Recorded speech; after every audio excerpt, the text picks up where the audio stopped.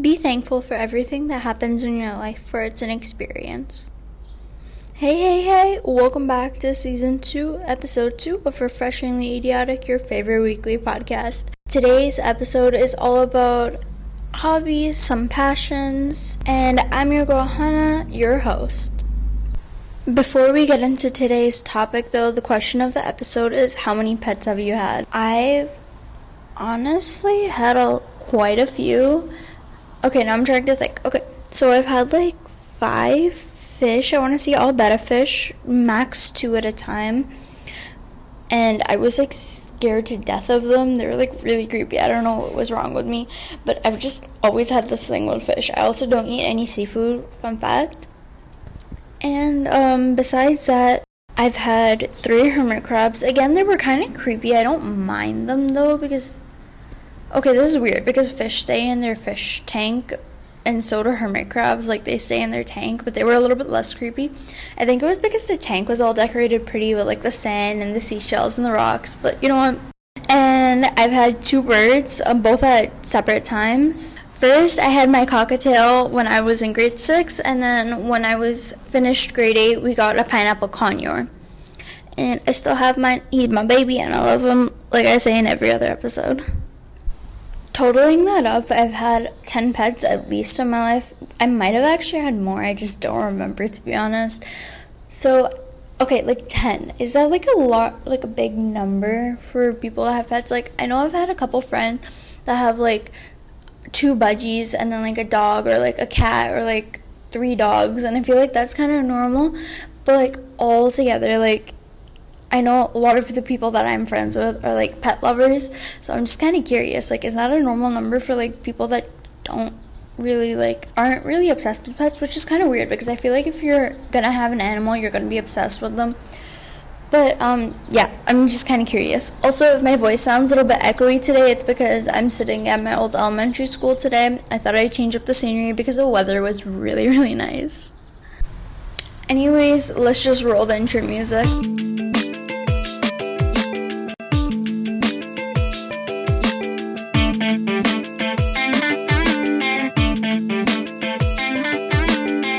Alright, so today's topics, it's all about hobbies and passions, but I wanted to actually start off with a passion, which honestly you guys probably know this pretty well about me, how I advocate and I call myself a workaholic, and it's all jokes and stuff. But I actually just googled the definition of workaholic, and I have a little ramble that I kind of want to start off with. So it's workaholism and burnout. So I feel I've been experiencing a lot of that lately, and I've written about it a couple times. And actually, fun fact, I actually just won a competition where I was writing about my total burnout. And if you want to check it out, it's on my website actually, shameless plug. But anyways, yeah, it's there. It's called Coma if you do want to read it. It's very short. It's less than 1,000 words, I'm pretty sure. But yeah, it's on there. I'll link it down below if you do want to check it out. I did win 2nd place in a competition where there were 50 entries, maybe a couple less. But yeah, about 50. And I did win, so I'm super excited about that. And I'm actually getting asked to write a longer version of it, so I'm super excited about that. But that's a totally different ramble. But yeah, so I've been thinking about it, workaholism and burnout lately a lot. So as you guys know, I call myself a workaholic quite a bit, and I just wanted to mention, for some reason, I actually thought that I had made up this word. I didn't think it was an actual word that had, a definition and stuff. I thought it was just, me and, how I kind of imagined it. According to Google, it's somebody who works a lot, not necessarily enjoying it, but just always feeling drawn to, continue working. And that's not me in a sense where I don't not enjoy it. I really enjoy it. And just on another side note, I decided over a couple months ago that I wanted to design more merch where I wrote workaholic on it, and I designed it with some pretty stuff, and I was super excited about it, and then I kind of held off on it. But I think I will be going back because we're gonna rebrand the word workaholic, because workaholics don't have to be somebody who hates it.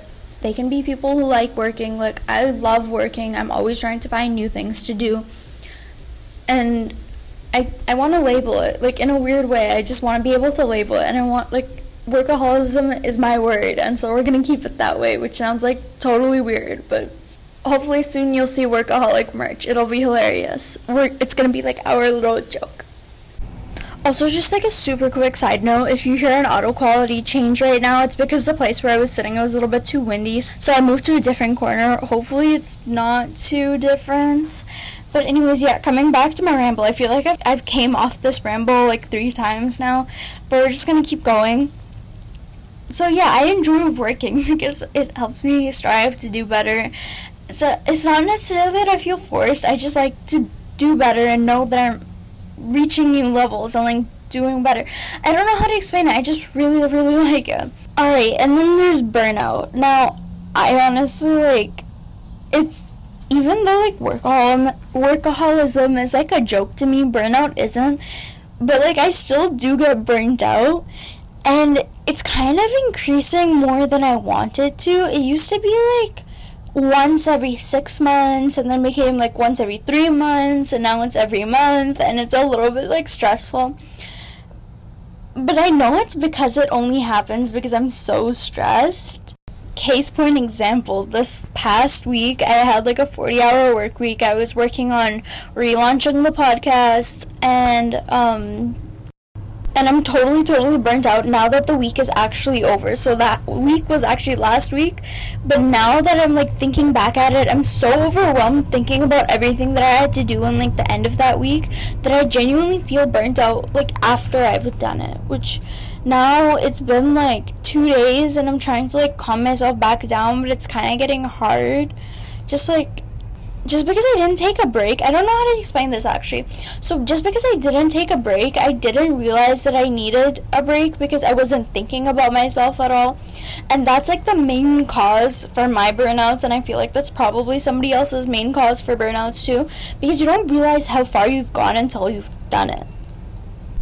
I'm not sure if I mentioned this before, but I've broken my wrist multiple times. Well, I've broken it once, and then I've twisted it multiple times, and like almost fractured it, so it's like very damaged, my left wrist.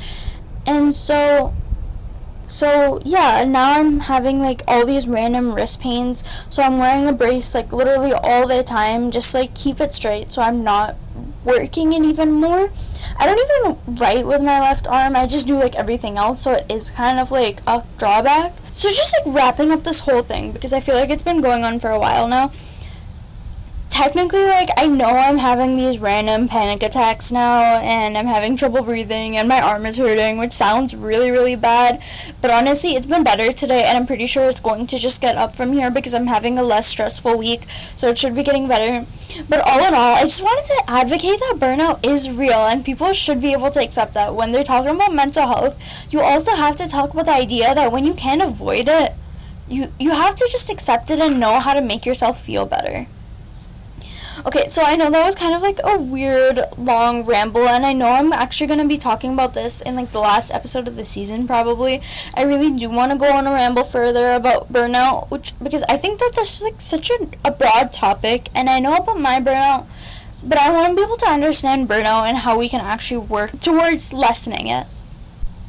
Bringing this back to hobbies, I think that burnout is like a huge thing for the hobbies. Like, you have to watch about the hobbies that you pile up, because obviously if your mental health isn't that great, maybe you are looking for that distraction, but then again, you have to like pull yourself back and make sure you're not doing too much, because I feel like that's where I went wrong, and I'm trying to pull myself back from that. Like, I know when I go through severe stuff at school, I'll be like, oh, I'll just join a club, I'll distract myself, I'll be totally fine. But that's not really how it works, because then I'll be piling on all of these things that cause my burnout again, and it's not really that great, which is a habit, again, like I keep mentioning, I'm trying to get out of that habit. And so before I get into the whys and which of the most are the helpful hobbies or anything like that, I recently learned about this thing called social prescribing, which is where doctors get like patients to focus on a hobby for a certain amount of time, because it's scientifically proven to help with poor mental health. And one of like the main reasons that it works is because when we're doing our hobbies and it's something we love and we can really focus and zone into it, basically what it's doing is it's sending a signal to our brain to release the chemicals that show us that we are happy. So like, for example, dopamine. I know a lot of people have heard about that one. So it's like feeding us the happiness that we did something. Like a quick work example, like a couple days ago, like this was like the really stressful work week. I did have like this like section where I was like totally fine because my boss had actually asked me to reorganize something, and so I like totally got into the zone of it, like making sure everything was perfect. And she had actually made the comment, she's like, I see you in your own little bubble and I wish I was a part of it. And that really made me realize how much in the zone I was and how much I needed that to help myself feel better. Now, organizing is just like a thing that I really like to do. Like, I'll like to like pull off all of the books off my bookshelf and reorganize them instead of by author, maybe by the color that the book spine has, or like how big the book is, like the thickness of the book or something like that. But other than that, more popular things are like writing, playing music, listening or playing, photography, gardening, drawing, crafts in general. Any sort of physical activity like dancing, working out, swimming, soccer, basketball, totally up to you. And gardening are honestly pretty popular. Now, just before you brush it off because like you've tried it and you don't like it, you're not good at it, it could literally be anything. So you could really like find anything. Like I just said, organizing, like going on walks, painting, like obviously, like, now I'm just repeating what was on the list, but, like, you can literally find anything. It could be talking to your friends, just something to get you in the zone, to, like, get your mind off everything else. Now, honestly, like, you don't want to be doing everything on this list because it'll, like, quote-unquote fix you, because it won't. You're just gonna get burnt out. Basically, just want to try a handful of things and see what works for you and what actually gets you into that place. I don't know how to explain it, but you guys probably know there's always like that one thing that everybody gets into the zone for, where they'll like totally focus on it, forget about everything else. It just clears their mind and makes them feel so much better. So for example, if like you're trying gardening but you hate getting dirty or your plants keep dying, don't continue it. It's only going to make you feel worse, and that can be like totally counterproductive. Moving on to more of the passion side, you guys all know that I'm passionate about mental health. Like I began my episode today, point in case, refreshingly idiotic. I'm passionate about spreading the knowledge, helping everybody understand so we can be there for each other and feel more accepted. I feel like everyone has some sort of a passion, whether they know it or not, but some examples like climate change, politics, human rights, education, helping people, taking care of children. Literally, it could be anything. Just something that like I think passion is what drives us, and it helps us develop our grit, which is basically, according to Google and Angelina Ducksworth, it's basically our drive of persistence to help achieve our passion in the long term. So it's like something that you're constantly working at.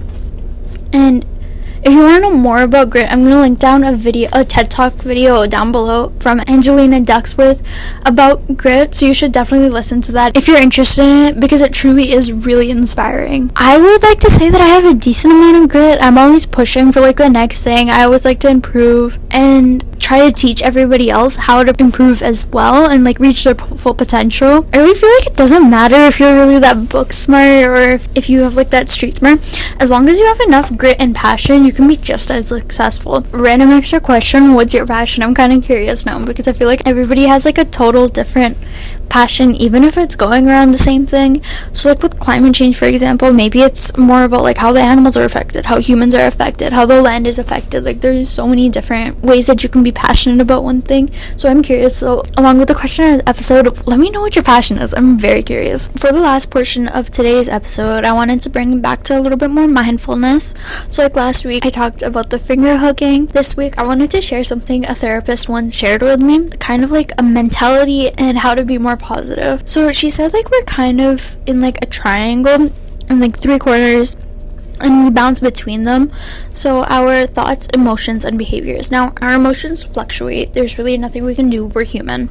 But there are things that we can do with our thoughts and behaviors to help make our emotions more positive. For example, for changing behaviors, like let's say you're sitting on the couch and you're like lying down and you're very down. Like obviously you're going to be down because you're not doing anything, you're not getting up and you're moving.